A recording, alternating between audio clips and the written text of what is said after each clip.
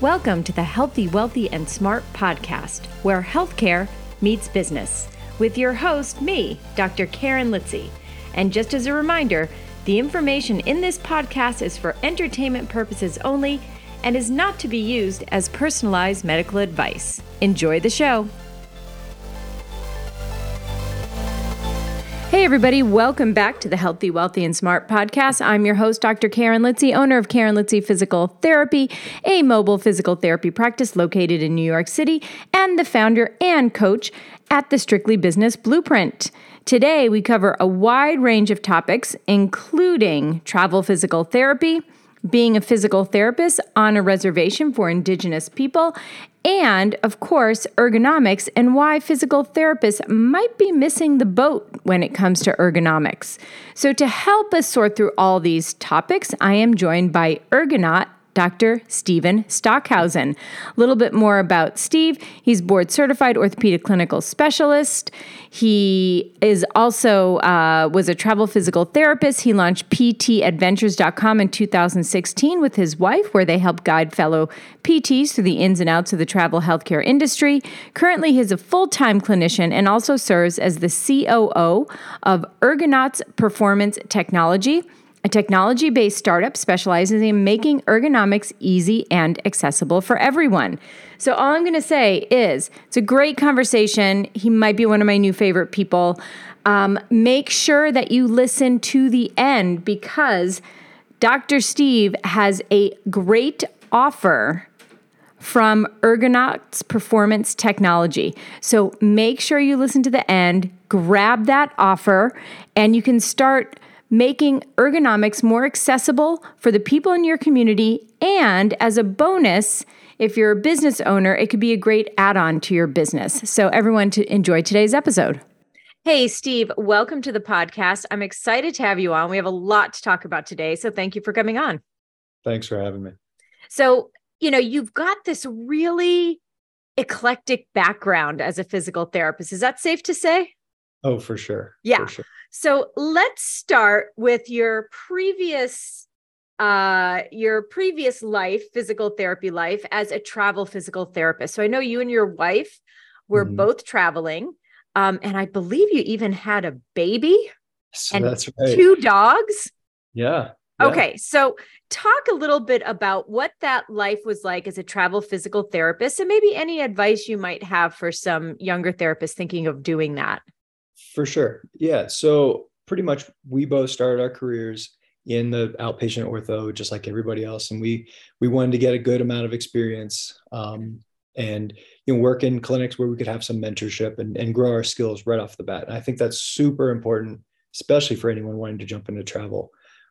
Getting a good foundation where you have someone to bounce ideas off of is unbelievably helpful. And so at about 2.5 years in, we both had already communicated to our clinics that we wanted to experience travel and, to pay off a little bit of our student loans. I mean, 2 of us both together, I think, this is over a decade ago now, but, it was a lot. I mean, we're talking like 300 grand in debt when we first got together. I think 240 after we got married by then between the 2 of us, which nowadays I've heard individuals are carrying that. Right. So yeah, we decided to jump into travel, knowing nothing at all about it. Excuse me. And yes, we took our very first jobs in California doing home health. And we spent we were supposed to do 2 years traveling. We spent the next 7.5 out there traveling and just loved it, jumping from place to place. And, I think it's a wonderful opportunity for anyone, any clinician who wants to kind of get out of the student loan thing, wants to experience the whole country, especially if you don't have anything holding you down. And then what I thought was the biggest benefit is you're seeing a different way to approach, patients, a different way to approach EHRs, a different way, every place that you go, you can learn something new, you can learn from your colleagues. And, I couldn't imagine of having as well-rounded of a background being in one place the whole time, because anytime I wanted to get a new experience, I'd have to, pay to go to a course or whatever it is. But to get back to your original question, the number one most important thing for anyone wanting to get into travel is to build a relationship with multiple recruiter companies. So everybody out there says, you got to go with our recruiter. We have the best. We have the best job. It honestly, they all are about the same. I mean, if you want to kind of a behind the Oh scenes. no, the cat's out of the bag. Yeah. Yeah. I mean, they all basically are picking from about 80% of all their jobs are the exact same as everybody else's. Mm-hmm. But each company has maybe 20% different than other people. So it really does make sense to have multiple recruiters, and then you can build a relationship. So for my wife and I, we worked with two primarily, and then we always had a third, that we built this strong relationship with. And, we haven't traveled now we're going into our fourth year. And, both of our former recruiters are planning trips to come out and come visit us. I mean, like we're buddies. We visit one of them at a convention every year in Vegas. We're friends now because we built that relationship, and we got amazing jobs because of it. So that I think is the best. Well, I mean, and that's with any job, especially in healthcare, especially in physical therapy, it's relationships, right?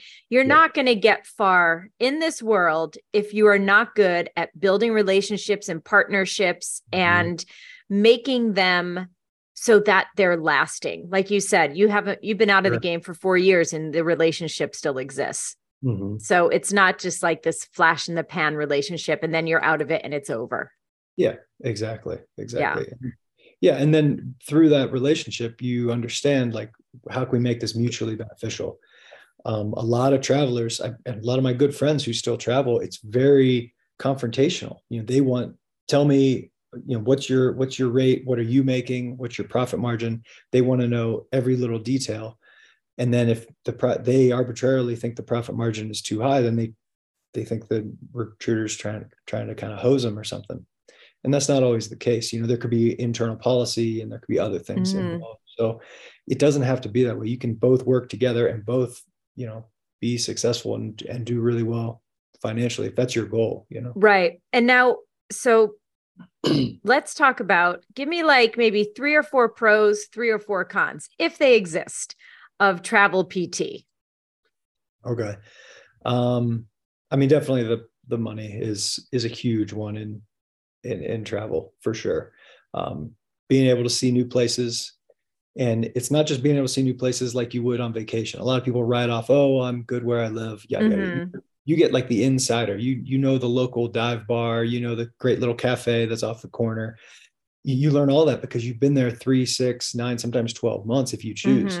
I think that's huge. And then the ability, especially in this kind of post-COVID days, of kind of fighting burnout by, you can schedule as much time off as you want. Yeah, you're not going to get paid, but you're getting paid so much better. It makes it you kind of do whatever you want. There's so much flexibility. And you can change locations and setting, as your resume allows, pretty much. So once you kind of build experience in one particular setting, it's really easy to bounce around and say, hey, I'm tired of this outpatient thing, or I'm tired of the acute care. I want to go into home health, or I'm tired of doing that. I want to do something really more relaxed or whatever. You have that opportunity. Yes, you've got options. So what are the cons? I think for us, we did have a kid on the road. And it was in between contracts. And, the challenge for us became school. How are we going to navigate that?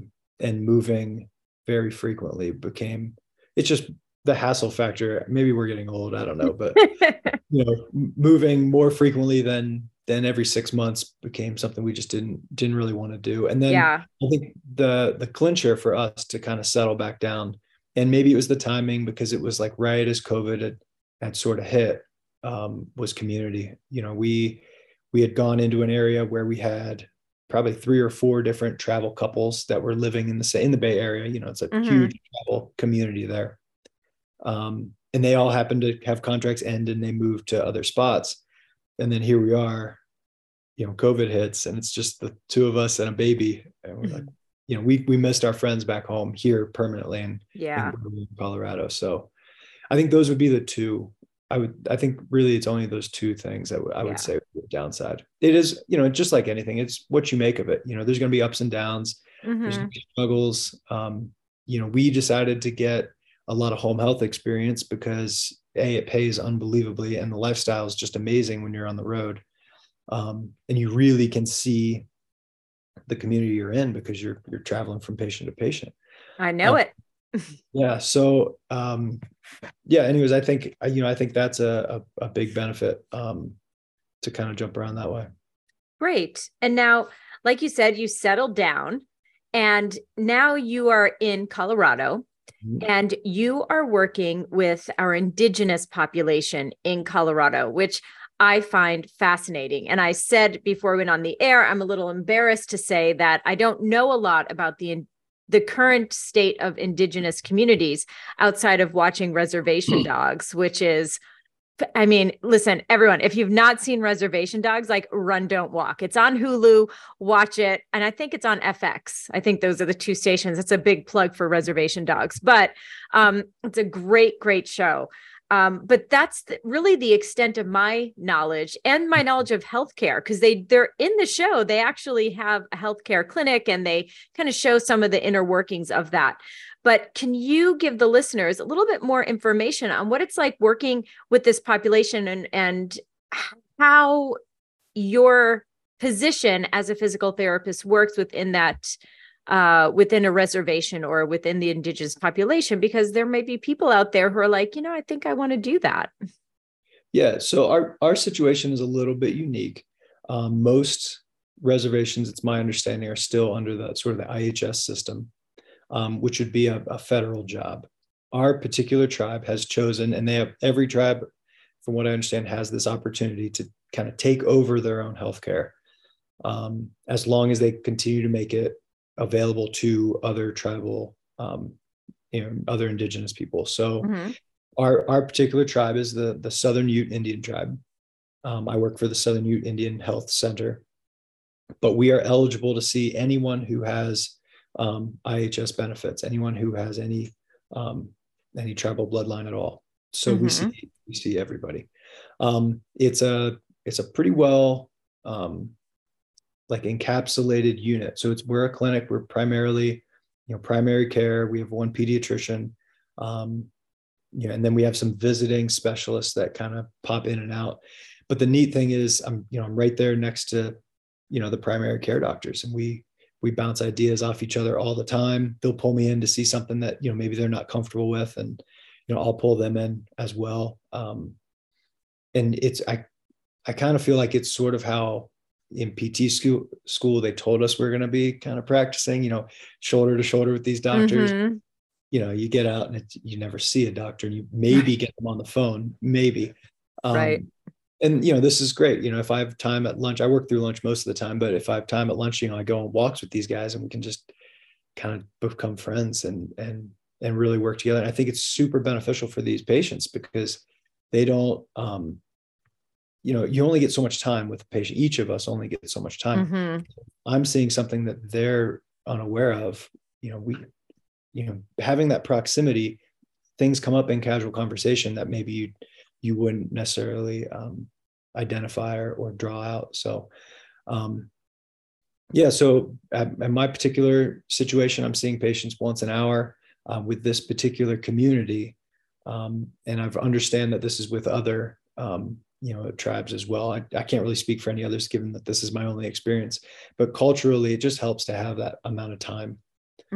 Sure, there's patients that I could, I see patients in 15 minutes sometimes, and that's, they're the real go-getter type. They don't want to talk. They just boom, boom, boom, and you're in and out, and then others, we don't do a ton, we are 45, 50 minutes, maybe a box of tissues, just kind of talking about either life or trauma that kind of led into this injury or, whatever happens to be going on for them. So it's it challenges sort of what they call the soft skills. It challenges that more than I anticipated coming into this setting. I thought it would be more like traditional, outpatient orthopedics with maybe a group that is way more predisposed to diabetes and other health issues like that.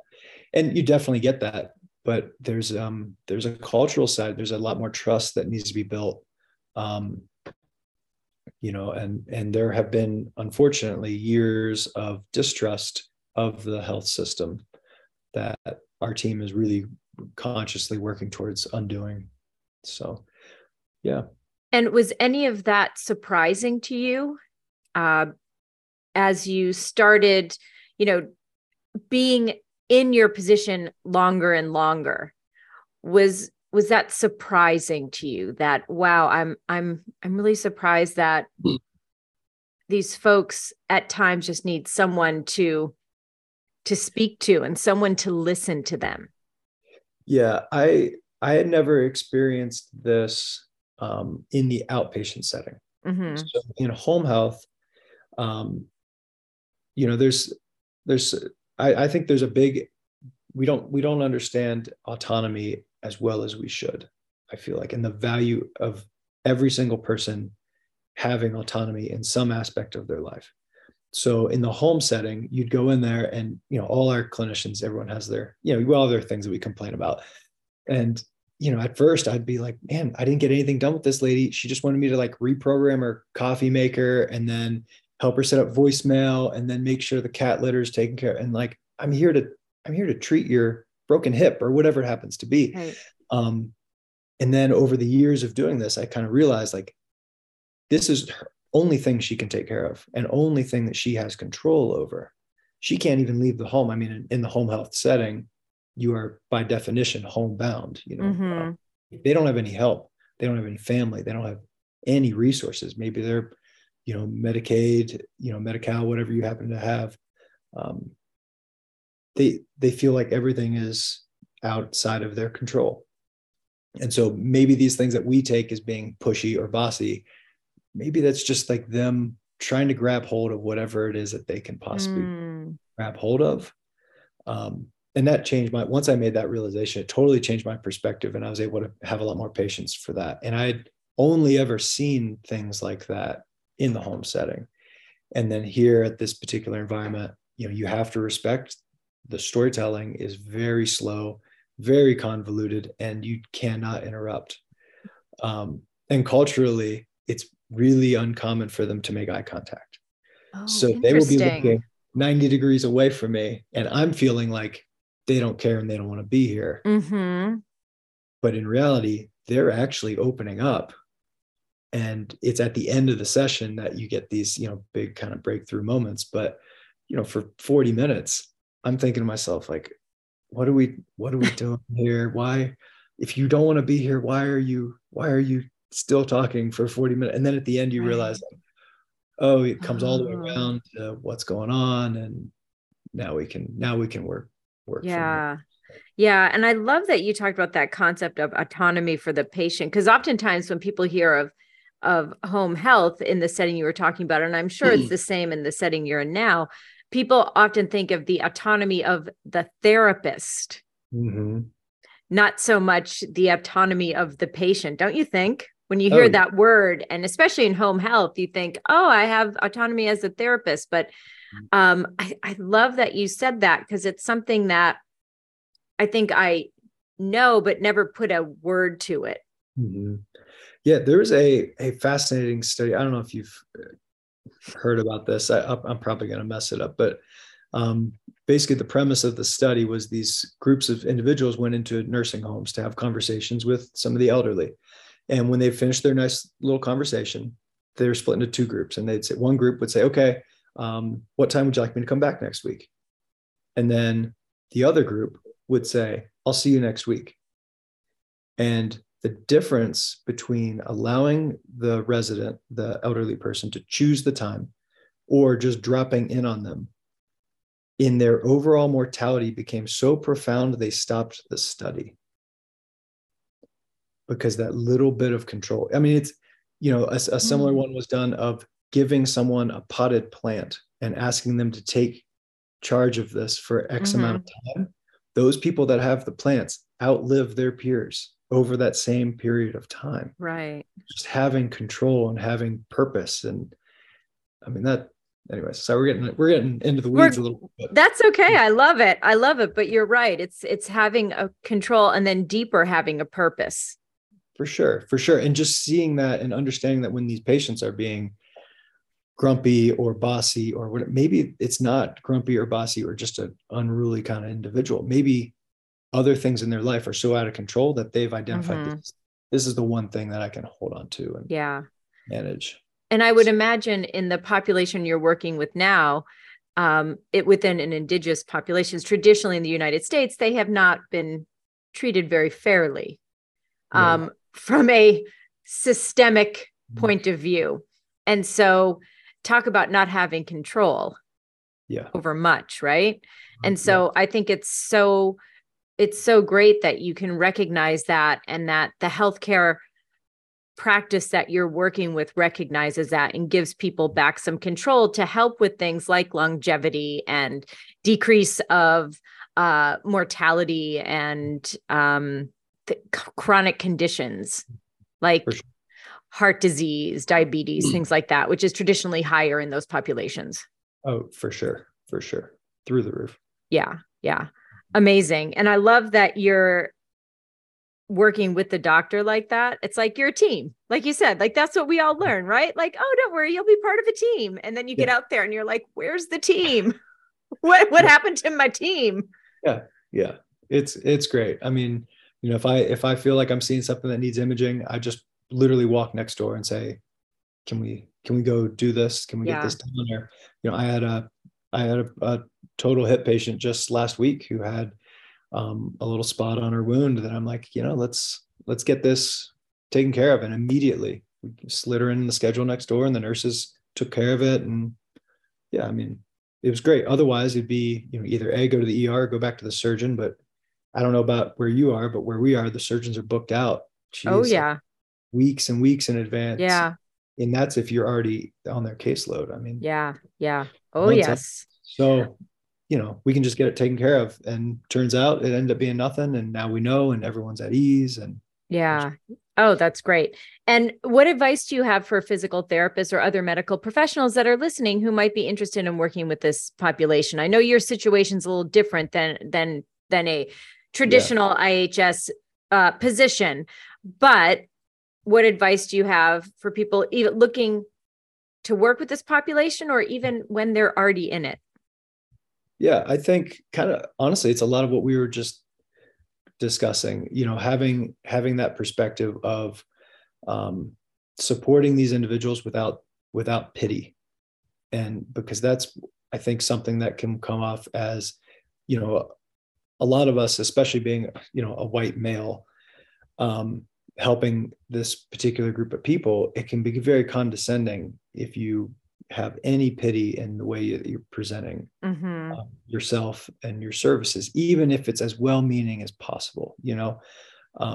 So just supporting them without because part of pity is like judging someone that they're, you know, not as well off or in as good of a situation as they should be. And so trying to just eliminate that and just see it as it comes and let them have control, and trying to be as understanding as you can about, you know, maybe a bad situation that comes up or an awkward situation that comes up. I think just having that open mind and not judging negatively, but then also not judging on the sort of, oh, what was, you know, I feel so bad for you little Native people, you know, that's so expensive. It's so expensive. We get donations all the time to our tribe of this like used like orthotics and things, and it's just like we can buy new power, we can buy brand new, you know, power steps or whatever they happen to be, like we're okay. Anyways, it comes off as not so great. I think going into this setting, these people definitely need help. They're really interesting to work with. The stories are unbelievable. And then, you know, just respecting them. Yeah. Great advice. Thank you for that. Now, switching gears, like that isn't enough what you're already doing, but you are also involved in Ergonomics and a company called Ergonauts. So what is your interest in ergonomics, and what, if you have any data, any, you know, people love their facts and figures. So when we're talking about ergonomics, why should we care? Oh, I mean, that's an easy question. I mean, that's literally a $20.7 billion a year question that we are answering. Well, year after year, we are not answering, I guess is the answer to that. So basically ergonomic related injuries account for $21.7 billion of expense every year. And that goes from like handling things, that's awkward posture, and that's like what they call micro trauma or micro adjustments, repeated movements, basically. And so those three categories together add up to about $20.7 billion a year in expense. The average workman's comp, this is the National Safety Council's number. Mm-hmm. I don't know how they calculate it, but the average workman's compensation claim is a $40,000 expense. And claim? that is Ooh, their listen, I believe it. I believe it, but man, yeah, that's a lot. it seems like a whole lot. Mm-hmm. But there's not just the direct cost. What a lot of people think of with any sort of injury is the direct cost. So like, oh, the injury cost this much at this doctor and doing these things. But there's indirect costs that, depending on your injury, your industry can be 3 to 5 times as much. So that's retraining that individual. That's lost revenue from the productivity that person would have had. Mm-hmm. Posting their job, maybe you have to find a whole new person because they're no longer capable of doing that job. So there's other expenses that go into it. Mm-hmm. A lot of your audience, if they're clinic owners themselves, like would understand. I did a little bit of a clinic director time as well. I've done a lot of things. I was a clinic director back in the day, and our goal was to hold people for at least 3 years, because the expense of finding a new clinician and ramping them up, you need them there for a certain amount of time to kind of offset all of that. Right. Well, if every single workman's compensation injury, there could be like, there's losses there that we don't always think of, top of mind, and then on top of that, we know properly addressing ergonomics immediately knocks out 30% of workplace injuries. So that's a big, sometimes you just can't help it, and accident's an accident. But if we can dial in and optimize somebody's workstation, we eliminate a third right off the bat. Right. So you're saying we should be proactive instead of reactive. Exactly. And this is the problem that most of the ergonomic industry is facing, is they don't preemptively address these issues. Mm-hmm. There's a claim, there's an injury, heaven forbid, there's a serious injury. And then they address it post hoc. And so one of the things that interested me in getting involved with this organization is basically our founders created a tool that just expedites workplace evaluations, unbelievably, to be really honest. I did a few of these back in the day for a really well-known backpack company. Mm-hmm. I won't say who, but I did a bunch of them. And I mean, they would take me an hour a piece and like at least half an hour, maybe 45 minutes to type it up. And then the report I'd send off was like just data, just measurements of a chair mm-hmm. that's like these sizes and these ranges. And, in hindsight, I have no idea what that HR director did with those, right. if anything. Right. And so essentially what our tool does is it just expedites the whole evaluation. And then whenever you say, okay, this person needs a new chair, they need a new keyboard, it says these dimensions, but then also here's the 2 or 3 that you can choose from that we've already evaluated. And that's nice. The whole process is just taken care of. But to kind of go ahead. Oh, I just wanted to ask a quick question. So you had said keyboard, but mm-hmm. when we're talking about ergonomics, are you guys only looking at people as they sit at a desk, or does this also look at people who might be working on an assembly line or have like a more physical job? Because, you've got ergonomics for someone who's behind a desk all day, which is one thing, but you've got ergonomics for someone who works on an assembly line or someone who works at Walmart or at Home Depot or something like that. Yep, exactly. So as a startup, we've only launched, I think now we're at 6 months since we've actually released the tool. Our initial offering is just office. So it's standing and sitting desks. Mm-hmm. It can do the whole thing in about 30, what we're telling people is 30 minutes, but our beta testers were around 15, but we wanted to make our marketing a little bit more, less unbelievable. But Yeah, so that's the initial offering. We already have in the works general industry. We have one that we're contemplating working on for like first responders. Oh, wonderful. Yeah, and there's a few others like construction industries, another really big one, and healthcare also. So like the surgical Mm-hmm. suite, things like that. And so these are Sure. all not to get too much into the details behind the tool that we have. Basically, it all runs off of this sort of this lean engineering perspective. Are you familiar with lean or lean engineering? Like Nope. Six Sigma. Okay, so it all comes back Nope, to, not a bit. all right. So it all comes, lean was kind of invented by I believe it was a bunch of MIT researchers who were studying Toyota and how Mm-hmm. Toyota became so incredibly efficient. And so basically, Toyota in Georgetown, Kentucky can knock out a car every like 56 seconds. It just knocks out. Wow. And one of the things that's fascinating, as I went to University of Kentucky, so I drove right through Georgetown all the time. You don't see the acres and acres and acres of cars sitting there with the white wrap just waiting like you do when you drive through Detroit or other areas where there's a lot of car manufacturers. Toyota only makes what they need when they need it. Mm. When I was trying to get into PT school, I worked at a tiny little clinic in rural Kentucky.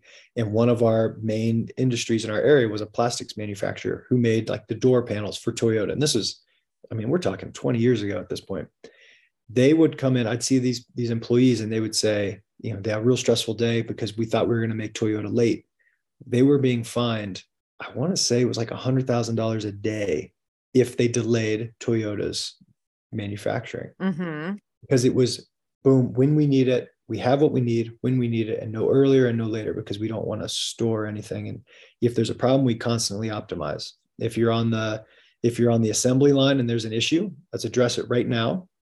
Let's make sure it's not a systemic issue, and then let's move forward instead of waiting till that car gets all the way through the assembly line and then coming back in with big rubber mallets making panels line up and stuff like that.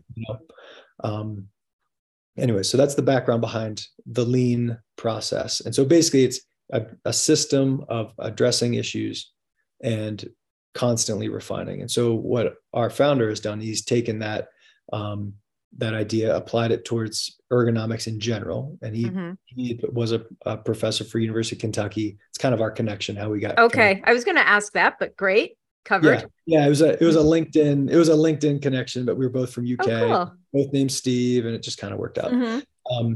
But yeah, so he taught the only lean ergonomic certification available, I think worldwide, was what he was teaching. And then he just made a way of turning it into basically an algorithm that would do the same thing for these different, desks in this case. And we're using that same approach for other settings as well.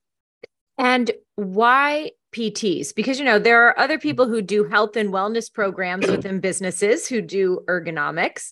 Yeah. And why PT? Why should we be involved in this? And why aren't we involved in it as much as we should be?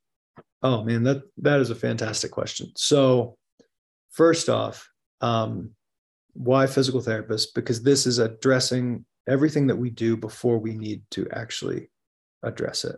So how many times have we had the carpal tunnel patient pre-op? How many times have we had the neck pain, shoulder pain, whatever, hip, low back, all of these issues based around desks or optimizing these workstations before they become an issue.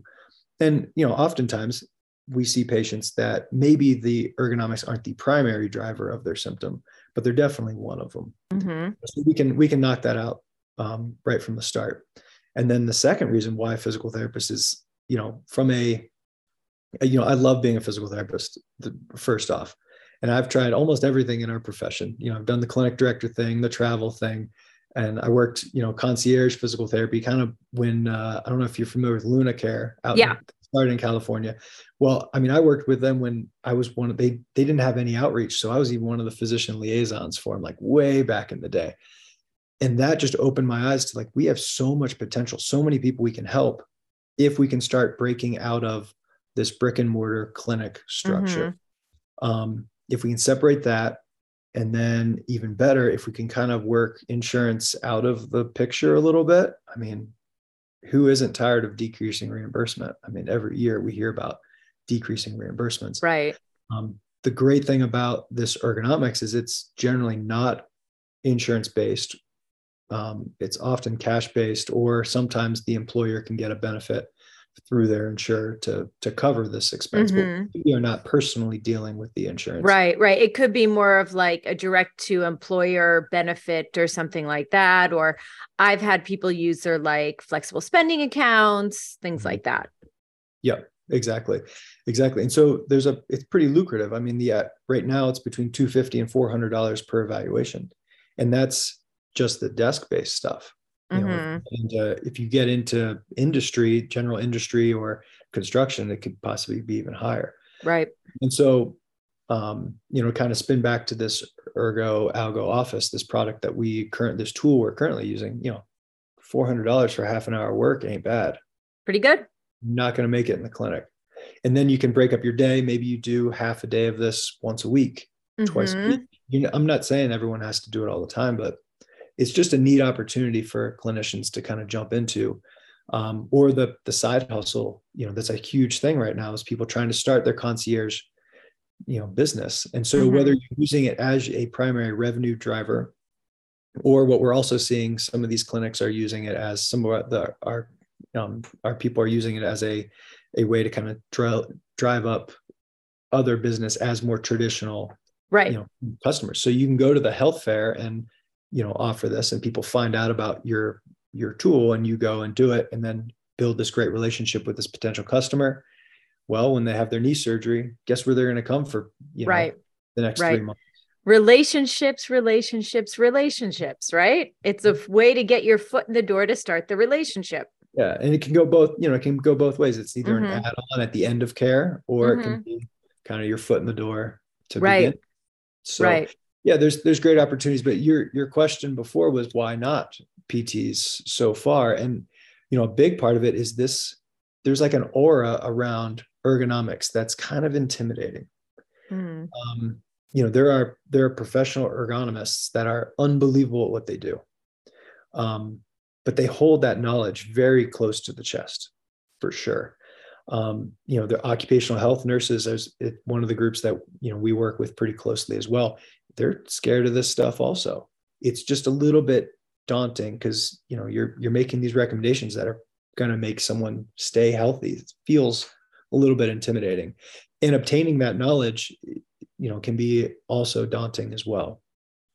And so, I feel like this is a great opportunity for anyone who has interest. It's, low cost, and it's a great way to get your foot in the door. And I think it's a really good opportunity. If I was still running the clinic that I was before, we definitely, but, and in fact, my wife is starting her own concierge thing here. And that's one of the things she's going to offer is doing that as well. So.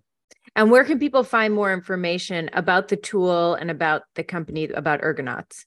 Yeah, just Ergonauts, ERGONAUTS, ergonauts.com. You can find out about us there. We have a pretty strong LinkedIn presence. So there's a lot of information, just trying to share general information about ergonomics, not just about our company. We post, I think, like 4 or 5 times a week. I was going to say a day. Oh my God. That's crazy. I would never get any sleep if we were doing that. Yeah. And so we're posting all the time, and it's not just all, hey, come check us out. A lot of it is, here's some good tips and tricks for just ergonomics and general health as well. So, and, one of the things I wanted to mention, but, early on, is that we want to offer all your listeners, $100 off of the training. And so just type in the code HWS100, and that's $100 off for the training. And so the way our program works is it's a training. It takes a couple hours to go through it. It's how to use the tool. It's ergonomics, just general ergonomics information. And then what is kind of this lean approach, like how those are the main 3 things that are covered. And then you have access to the tool and things like that. So Perfect. Well, that sounds great. So again, just to repeat for all of you listeners, if you are interested in Ergonauts, you can go to ergonauts.com, and you can use the code HWS100 for $100 off the training. with that coupon code. Sounds like a great opportunity for anyone, really. Even if you're a physical therapist and you're working at an inpatient facility or you're in a hospital, this is something, like you say, you can do on the side. If you want to pick up, extra money, you want to pay off your student loans, you've got rent, you've got a mortgage, kids, why not? Or one of the things we've seen is we've got 2 pre-physical therapy students who used it. And I've only heard confirmation of one, but the one guy got into physical therapy school using this tool to build just some ancillary experience in the healthcare industry. It's great. So there's that, using it with, your techs, your aides, maybe they're what we normally consider support staff. They don't have to just be support staff anymore. Mm-hmm. They have a real contributing revenue generating role, as an option. There's a lot of flexibility with it, which is what I think is a positive. And that's purely from I know it sounds salesy because I work for the company, but from the physical therapists in me, I think this is just such a great opportunity that we need to be here much more present in this field, whether it's through us or, there are other tools out there as well, but physical therapists are really kind of missing this, pretty significant opportunity. And then, oh my gosh, people going home for work. So you have double the workstations. So you've double the risk, 41%, Chubb, the biggest insurance company in the world, identified 41% of people who went home during COVID developed new musculoskeletal pain. 41. I believe it. Yeah. I believe it. Yeah. So you have a chance to kind of double up there with your clients and stuff. But this has been great, Steve. Thank you so much. What would you want to leave the listeners with from the conversation? What are your highlights? I mean, I think our little conversation on respecting the patients and giving them that control and understanding that autonomy and that grasping onto whatever it is that they can possibly grasp onto. Mm-hmm. I think that's something that took me too long to learn, and I think would have helped me a lot with my patients in every single setting, and probably in life. Really. Yeah. Excellent. And then that leads me to my next question, which maybe you answered it, maybe not. But given where you are now in your life and career, what advice would you give to your 20-year-old self? Oh man, 20 years old. I think I would have probably jumped into travel, and I don't know if I would have changed too much. I think just having that open mind, maybe being a little bit more open-minded early in my career. I started right out of PT school. I wanted to be OCS, AMP fellow, clinic owner, boom, boom, boom, in that order. And then I got the OCS and I started traveling and was like, oh man, there's a lot more out here. Right. I definitely think that the clinical specialization, I'm a huge fan of. My wife and I used to blog about travel therapy. And one of our biggest topics and biggest interest from our readers was growing clinical skills while being a traveler. And I think very strongly getting some level of extra training, whether that's a OCS, SCS, NCS, whatever those happen to be, but some level of extra training I think is so valuable. But then after that, I think having an open mind, and once you can help patients effectively and efficiently, don't be stuck in that one track that you think you might follow, get out there and experience and everything. Great advice. And Steve, where can people find you if they want to learn more about you? They want to DM you, they want to ask you questions. Where can they find you? So, LinkedIn, I'm on LinkedIn quite a bit, and just type in my name, Steven with a PH. And then, I'm on the only social I really do, I guess, is Instagram. Perfect. It's just Stock PT. And then we have a PT Adventures. My wife and I both run ptadventures.com was our blog for travel. And we still kind of keep up with it a little bit. We are working in that field fairly frequently still. But then we have I think it's PT, I'm going to mess it up. PT Adventures _ is the Instagram for that one. Okay. Perfect. You know, And just for all the listeners, we'll have all of those links at the show notes. So whatever platform you're listening to this show on, the show notes are in that platform and they will have links to everything. So wherever you're listening, the links are there. So Steve, thank you so much for joining us today. It's a great conversation. I appreciate you coming on. thanks for having me. And everyone, thanks so much for tuning in and listening. Have a great couple of days and stay healthy, wealthy, and smart. Thanks for listening, and don't forget to leave us your questions and comments at podcast.healthywealthysmart.com.